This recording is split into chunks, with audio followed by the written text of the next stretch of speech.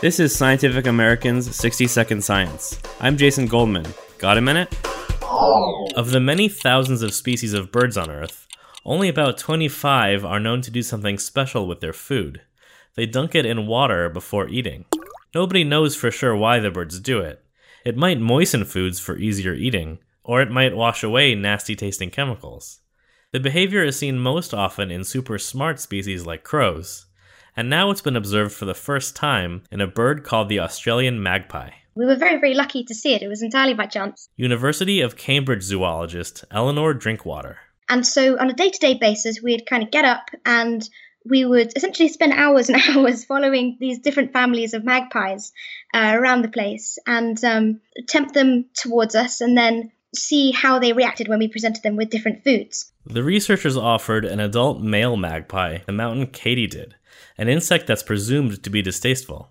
It's thought that the insect defends itself against being gobbled up by secreting a bitter substance from underneath its wings, as well as by vomiting a bitter-tasting cocktail. This one individual comes up and takes the katydid that we presented and kind of waddles off and then goes and kind of plops it in a little stream that was behind us.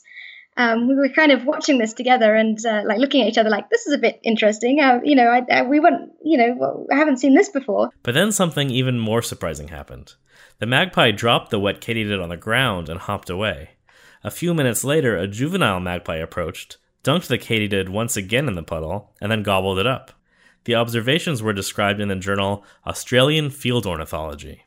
Drinkwater thinks what they saw might be an example of social learning in this species. To us, it kind of appeared to be the case that it could be food washing. That would kind of make sense within the context of this particular insect. While the behaviors are hard to interpret, she says that she and her team reported these observations in hopes that other researchers might investigate the behavior further. We were just very, very fortunate to be in the right place at the right time to see this interesting behavior.